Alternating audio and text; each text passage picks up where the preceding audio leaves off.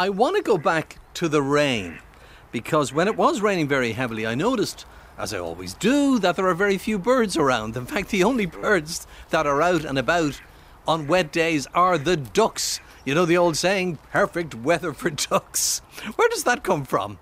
Well, ducks are aquatic birds. I know they're aquatic, but why do they like the rain? Because when the rain falls, it's literally like water off a duck's back. That's what it is. Because you find this also with quite a few seabirds. The rain doesn't bother them that much because their feathers are waterproof anyway. They spend a lot of their time, the majority of their time, in an aquatic environment. So they're used to having water all around them.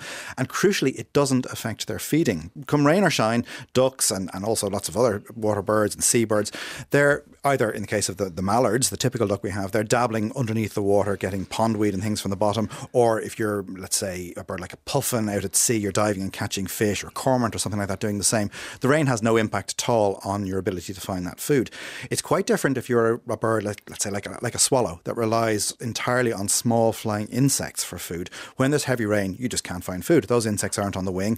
You're not like a warbler or a wren or something that can pick them delicately off the underside of leaves where they're sheltering. You have to catch them in the air. So for birds like swallows, house martins, swifts, prolonged periods of rain can be very destructive and detrimental. I was going to say, you do have to feed every couple of hours, don't you? Yes, they do. And with the chicks in the nest, it's, especially at the very formative time, it can be a real problem for them. But just before we continue with that, but back to the duck, the reason I say it may seem like a silly question, there must be a point where the rain is too heavy even for the duck. I mean, there were 1 or 2 days there where that rain was proper torrential.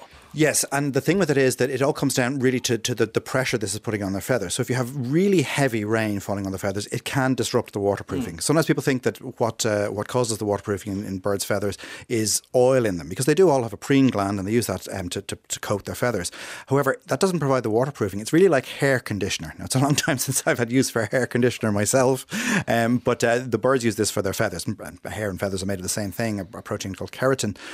And what it is actually, it's the microstructures within the feathers that keep the water repelled. So they almost have they have barbules on them that act like little zips, and they zip together and they produce this sort of sheet over the top that the raindrops, the water can't penetrate through. That's if it's at a reasonable level. But if it's falling with a lot of force and for a prolonged period, it can actually start to break apart the zips between those barbules, and water can penetrate through and get through to the skin. So that's something that aquatic birds are generally better adapted for high water levels than birds that don't live in an aquatic environment. But after a while and over a prolonged period, it can become But generally speaking, for the water to roll off a duck's back or a bird's back, does it have to take a particular posture when it's raining? Gather itself in and stick its head high up into the sky and stretch its neck? So the water just does it? I'm just wondering how that... You'll often see that when it's raining. So birds like herons are a very good example of that. They have a very elongated body, a long neck. You'll sometimes see them pointing their bills skyward to try and it's presenting the smallest profile to the sky, I suppose, so that the rain won't impact them as much and will roll off quite easily. So they do it? No, they do. I'm not imagining no, that. absolutely. And for a lot of smaller birds, especially land-based birds like warblers and blue tits and so on, they'll try to shelter in the trees if they can. Now, birds are capable of flying in the rain. They don't like to do it. It's harder for them because of problems with the air pressure. And when it's raining, the air pressure is lower, and it means that it's that bit harder for them to fly. Because if you imagine flying and swimming as being very similar things, we can't fly, us humans, by flapping our arms,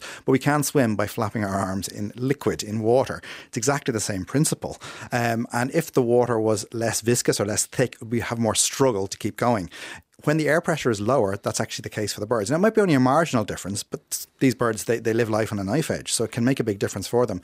The other thing in heavy rain that affects birds and affects all of us, and any of us who ever had to drive in heavy rain will know this, it affects visibility, and that can be the big problem because it's very hard to see where we're going, hard to see obstacles.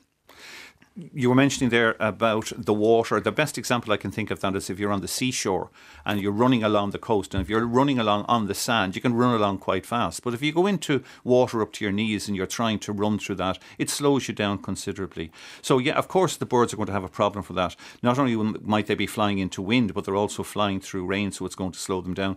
But it's not all bad news with the birds. When we get good summers here, when it's sunny and when there's very, very little rain, that makes it very, very difficult for certain birds, the likes of the blackbirds and the thrushes, to get food for the young in the nest. Because although blackbirds most of the time will feed on the likes of apples and that, when it comes to feeding the young, they need protein, and what they do need to do is they need to be able to take animals from the soil, the likes of earthworms and that. And because the soil is so hard, it makes it very, very difficult for them to get food. When it's raining like it has been for the last couple of weeks, although the birds may look scraggy, they can get out there, they can get onto the garden, they get into the lawn, and they can get food for their young to bring back to the nest. So it's not all bad news when we have a lot of rain.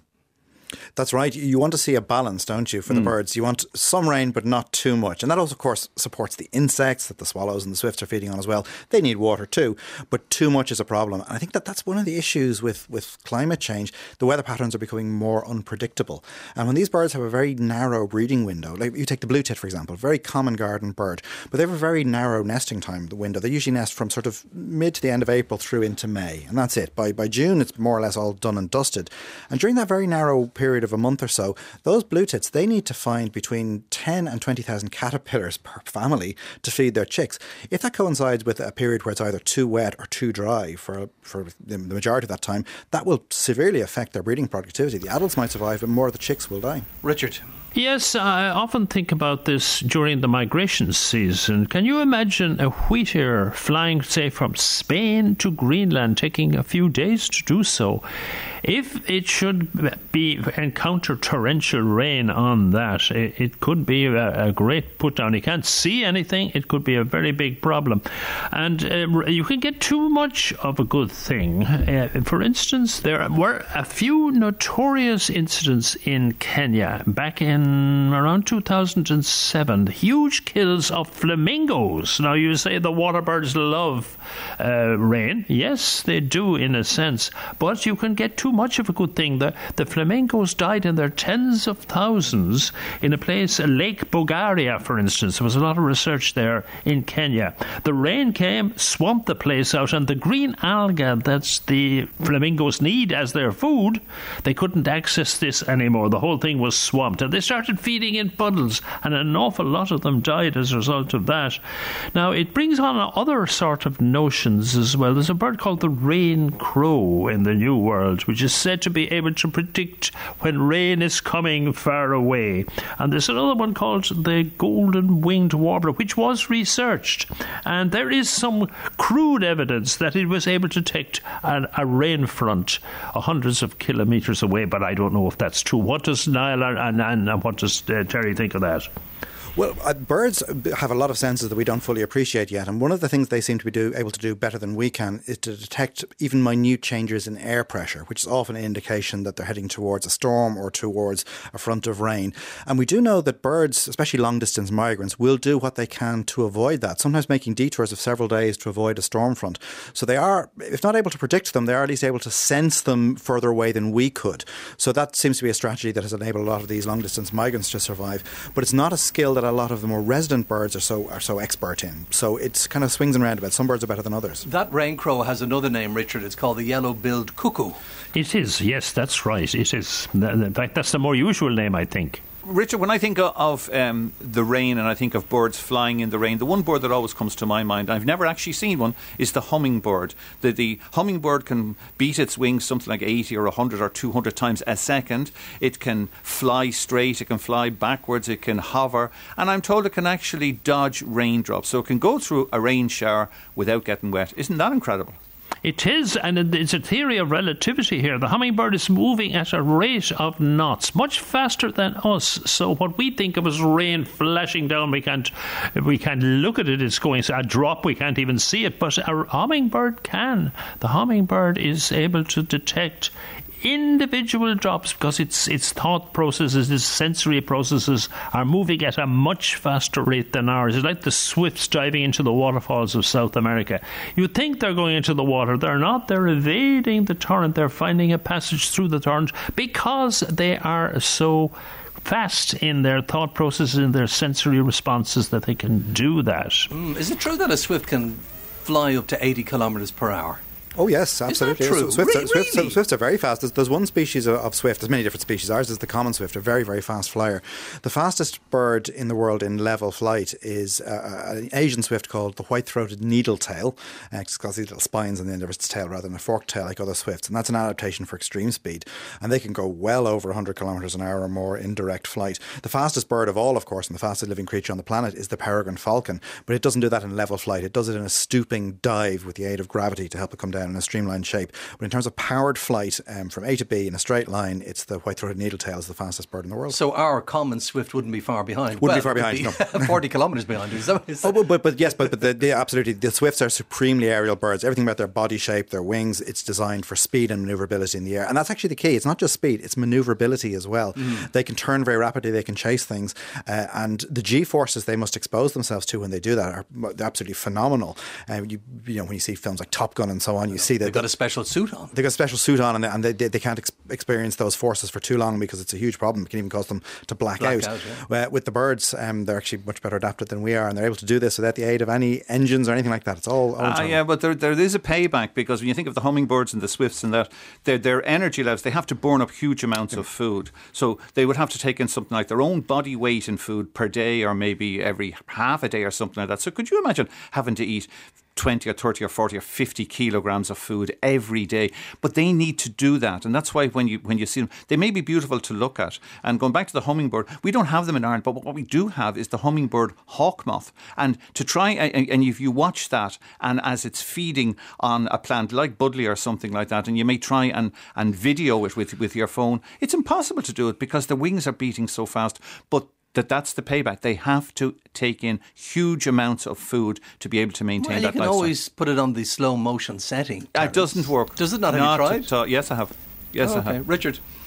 Yes, the swift is a remarkable bird. James Fairley, who passed away in January, I remember him saying once, years and years ago, that birds were not a very interesting lot to study compared to the mammals, for instance. The mammals have egg-laying mammals and marsupials and placental mammals, and they vary from shrews to ourselves. But birds all do the same thing. They all lay eggs. They all migrate varying distances. But he said they're so homogeneous throughout their range. But there is an exception, I think, and it is the swift group. The swifts do things totally. They are the most interesting of birds. The devil bird, because they have no feet, you see. And he's the fourth son. He had no feet. So he couldn't walk the land. You see, when you were in the old days, when you were proposing to marry someone, you walked the land that you would inherit when you married the beloved, you see. So, but he can't do that because he can't walk to start with. And the fourth son, of course, was the son that didn't inherit anything because the three previous sons had everything. So the fourth son was an impoverished individual. So the poor old swift was known as the fourth son. I'm the fourth son, just as it happens. Proof absolutely. Where are my feet?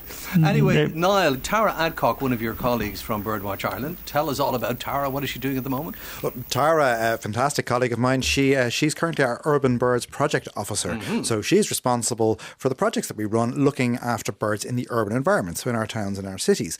You might think that surely there's not that much bird life there compared to the wider countryside and national parks and islands and so on. But in fact, our towns and cities are home to some very important birds, not least of which is the swift we've just been talking about, because they pretty much rely entirely on urban areas for nesting. So it's very much an urban bird. Richard was mentioning there about the Wailing Wall in Jerusalem, because it has the crevices in it, a man-made structure. It's the same thing we have all around in cities and towns in Dublin. This is a bird that would once have been very abundant across the Irish countryside. They'll travel huge distances to find food. They'll return to the nest, feed their chicks. They build up a big ball of flies and other insects in their mouths or in their throats. When they've got this big mushy ball, they then bring it back to the chicks of the nest, then go out and get more. And we know some of them, even in extreme weather, we know some Irish swifts have even gone as far as travelling to France to feed and coming back the same day to their nests. So they're amazing birds. But they're a bird that's been declining because in our modern urban environment, there are fewer places for them to nest. There are fewer nooks and crannies in the brickwork. There are fewer gaps in the church steeples. There's more and more building work being done to remedy what we've seen as defects in buildings, but this is excluding the swifts. So it's a bird that's actually in trouble. Although it's called a common swift, it's no longer common here. Well, Éanna and Éanna sat down with Tara Adcock from the BirdWatch Ireland Conservation Team to talk about remedies to this particular problem and how we can encourage people and swifts to live alongside each other in harmony. Thanks a million for having me in and to talk about swifts, which, like yourself, are one of my favourite species out there. And with good reason. They're an absolutely incredible bird. Possibly not the most visually striking, they're not the most colourful bird, unlike the parakeet that you were talking about last week. The swift is a brown bird, so it's a chocolate brown bird, has a white throat patch, but you're not going to see that unless it's in the hand really, or it's swooping down really, really low beside you. For the most part, you're just going to see swifts up high in the sky. It's their body shape, though, that really gives away a swift. So they have, like you said, these sickle-shaped wings. They have a cigar-shaped body. And their bodies are they're designed or adapted for life on the wing. These birds, if they could avoid coming to land, would do so. If they could nest in the air, they would never come down to land again. So they'll spend the vast majority of their lives on the wing. You were saying they'd never come down at all if they could lay an egg in the air. Well, they could lay the egg in the air, but that wouldn't do them much good. So it's only really when they're nesting that we can have any idea of how many of them we have and, whether the species are increasing or decreasing. Because like swallows, like house martins, they're aerial feeders and they nest way up high. And the recent surveys that have been done on swifts have been telling us that there's been a 58% decline in swift populations between 1998 and 2016, according to the Countryside Bird Survey. That means we've lost 58% of our swift population in 18 years. Is this true? Yeah, it's absolutely staggering to lose a huge proportion of our species in that short a space of time. And if we continue to lose swifts at that rate, they will most likely be gone within the next decade or so, which is absolutely horrifying.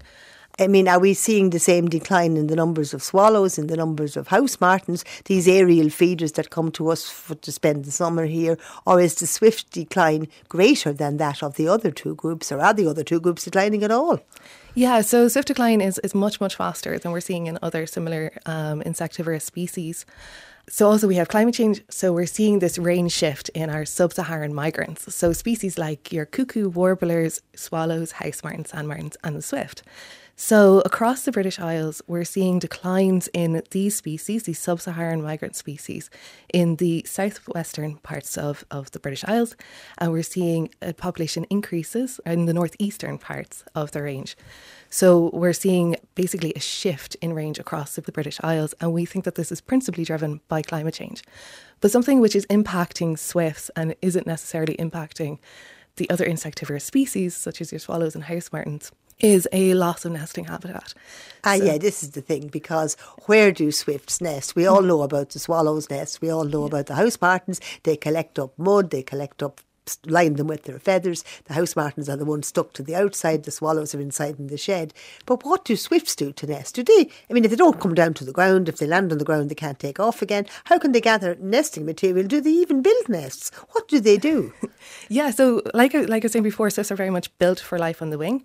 So when they're gathering that nesting material, they'll be gathering it on the wing. They also eat on the wing, they sleep on the wing, they mate on the wing. They are built for life on the wing, and we see that even when they're gathering their nesting material. So when they gather that nesting material, it'll be like a bit of feather just up in the thermals, or a bit of straw. They'll grab that and they'll go to a gap in stonework or in brickwork or under eaves or under roof tiles in our houses and in our buildings. And that's where they're nesting. So they're nesting in these nooks and crannies in buildings. And they've evolved to nest in these kind of spaces in our buildings over thousands and thousands of years. So way up high. Way up high. So now there are nest sites, there are swift nest sites that'll be like 3-4 feet off the ground, but they're very, very rare. And we don't know how well the chicks do out of that, out of those. But generally, they're going to be about 5 metres or higher up. So they want to be up high. So they want to be up high. So they gather these little bits of floating things in the air, a bit of straw, a feather, nothing at all. They zoom into where they can find a crack or a gutter or some fascia crack, and that's where they lay their eggs.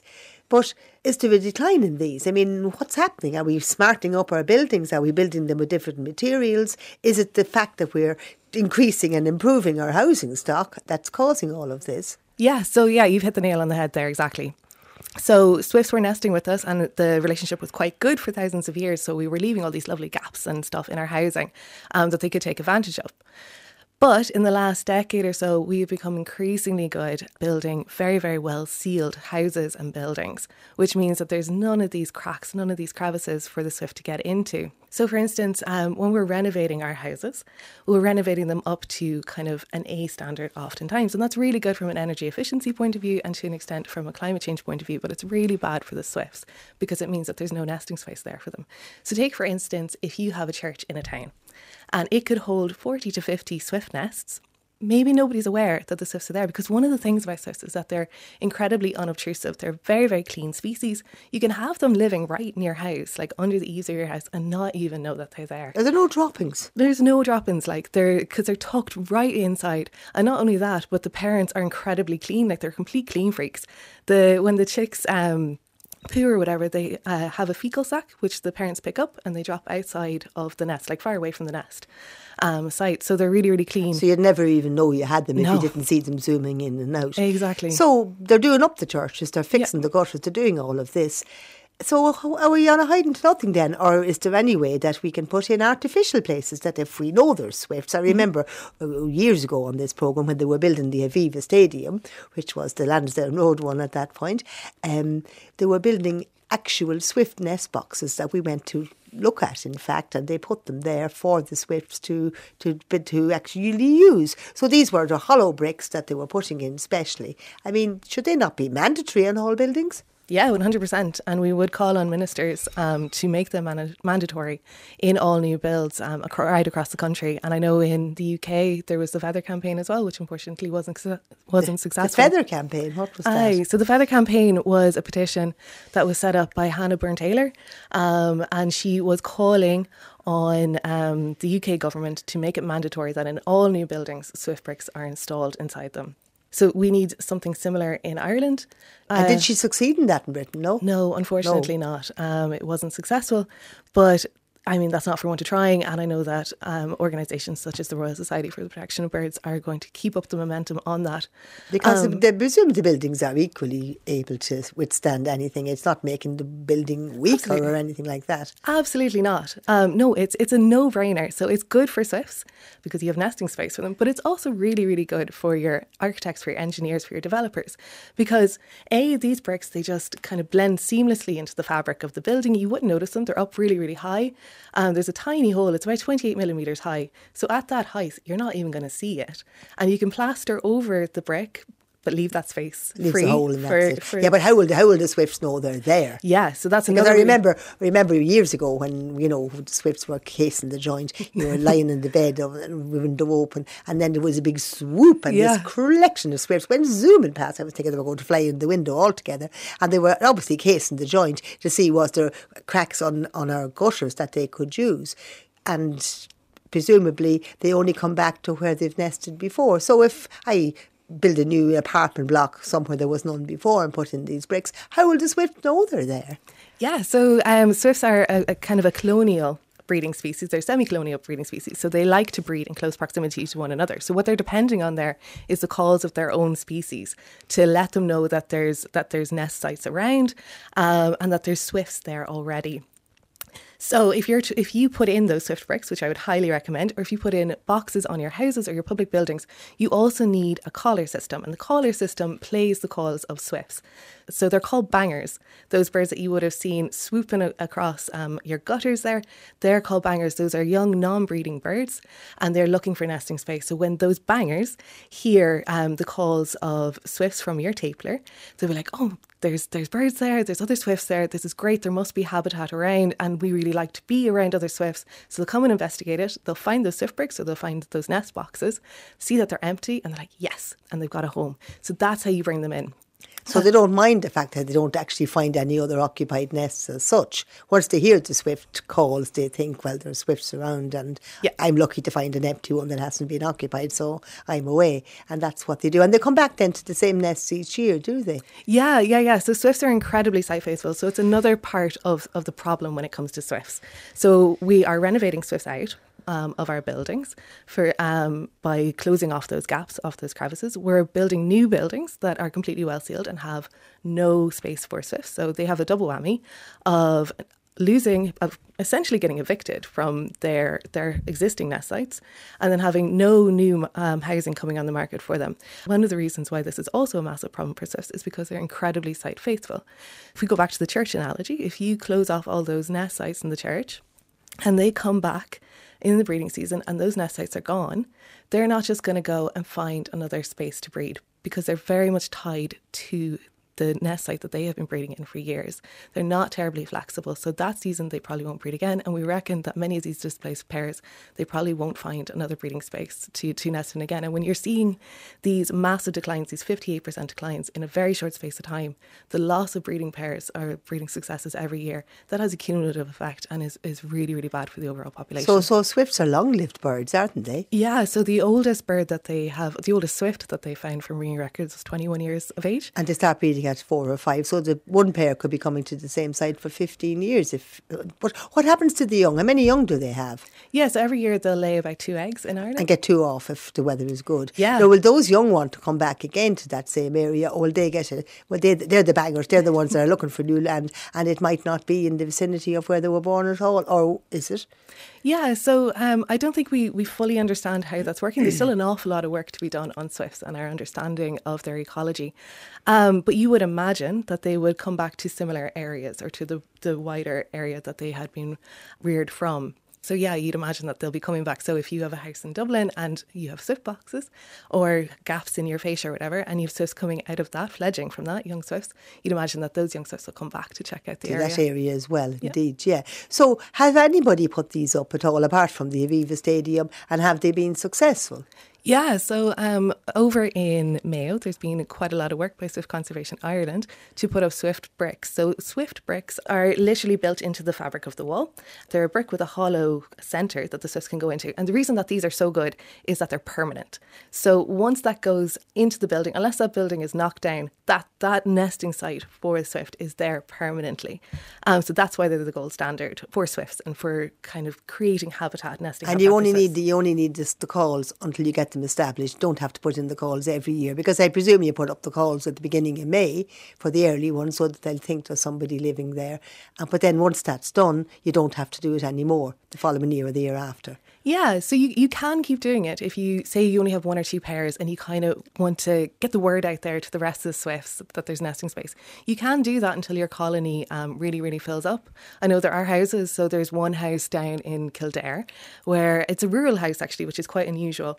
Dermot Dorn is the man, and he has over 40 swift nest boxes up, and he has a lot of swifts nesting in those, but he still keeps the tapler on to draw in more stuff, so you can keep them on. But if it's annoying your neighbours or if it's wrecking your own head, you can, once you get those swifts established, you can turn it off. And then you have those nest boxes then, which are a different thing altogether. Tell us about those. Are they big? Are they small? Do they look like a nest? What's involved there? Yeah, so a swift nest box is a long rectangular nest box. You can get it as a single cavity, a double or a triple cavity. It looks pretty much like a bird box, like your typical bird box, except instead of being lengthways, it goes horizontally. You put that up, and will it only be for swifts, or will you get other things like starlings or other hole nesting birds wanting it, or is it too high for some of those species? Yeah, so you will get other species nesting in them. Now, if you buy them from, for instance, Genesis, nest boxes down in Kerry, or if you make them yourself, you make them so that there's a 28 millimetre high nest entrance, and the starlings can't get into those. So you won't have the swifts and starlings competing for those nest boxes. It's too small for the starlings, is it? It's too small for the starlings to get in. Yeah. House sparrows will get into them. They're small enough that they can squeeze in, but the swifts can sort that out for themselves. Do they evict sparrows? Do they what? Yeah. Well, you could have battle royales. Yeah, totally. And a sparrow could be there already, and along comes the swift and says, and turfs it out. Yeah. That's nature. That's how it works, I'm afraid. So what are BirdWatch Ireland doing now? I mean, as we speak, it's now August, the season is over for this year. Have we surveys? Do we know what it was like this year? Are we doing them on a county basis? Are we doing them on an Ireland basis? Cardé on scale, as Derry could say. So we're doing quite a number of things with swifts. So like you said, we're doing county surveys. So this summer we have been looking at County Monaghan, Carlow and Offaly. And actually the survey in Offaly is a resurvey of work that was carried out in 2017. So Offaly was our flagship project for the county swift surveys. So you did one 2017, you put in works, I hope, presumably did more nest boxes and bricks, and now you've resurveyed it again this year. So it'll be interesting to see, has it kept the decline at bay, has it increased them, or whatever. Yeah, and that's data that we're collecting and looking at the minute. So we don't have that data to hand just yet, but it'll be really, really interesting to see what's happened over the last number of years in Offaly. But to date, BirdWatch Ireland has carried out 16 county surveys and then 1 resurveys, that's 17 in total. And we've also looked at Dublin City and South Dublin for these baseline Swift surveys. What can people do now at middle of August when, obviously the season is over? Do they do anything now? Do they wait till next spring? I mean, if I want to encourage Swifts to come to my house where they are not and never have been, what do I do now in August? Or do I do anything?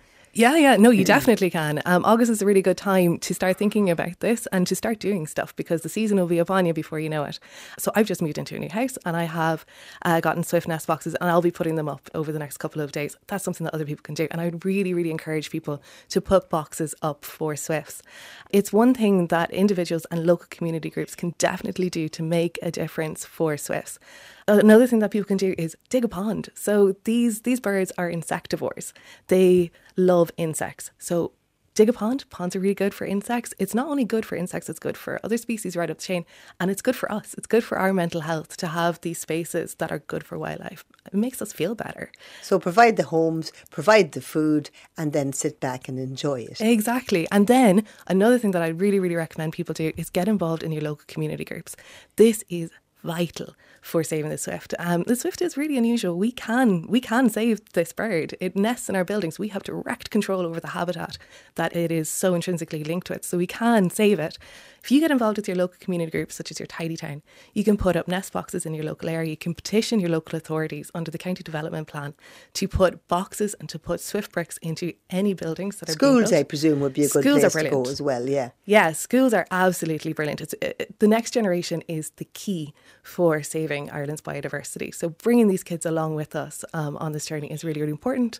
It lets the next generation make a difference in their own right as well. Good to talk to you, Tara. Thank you for coming in, and hopefully next year you'll be coming in telling us it's all getting better again. Yeah, hopefully we'll keep our fingers crossed. Thank you very much indeed, Tara Adcock and Éanna. Details on the website, as always, rte.ie/Moody. And while you're there, you can listen back to a special documentary myself and Niall made about the swift. Oh my goodness, it must be about 4 or 5 years ago now, Niall. I'm forgetting, time is passing very quickly. It is. No, that's right. A fascinating bird, and one of my favourite things that I've ever done for the programme. You and I found ourselves in Baku in Azerbaijan. That was amazing. And we were talking there about the swifts that have been encouraged to nest alongside this wonderful old structure called the Maiden Tower. Renovation work was being done on that, and it would have excluded the nesting opportunities for the swifts that have been there for literally centuries, maybe even millennia on that tower. And what the city authorities had done was they had put nesting boxes on an old Soviet era apartment block just adjacent to that tower. Real contrast. Wonderful ancient old building and this rather ugly tower block just beside it.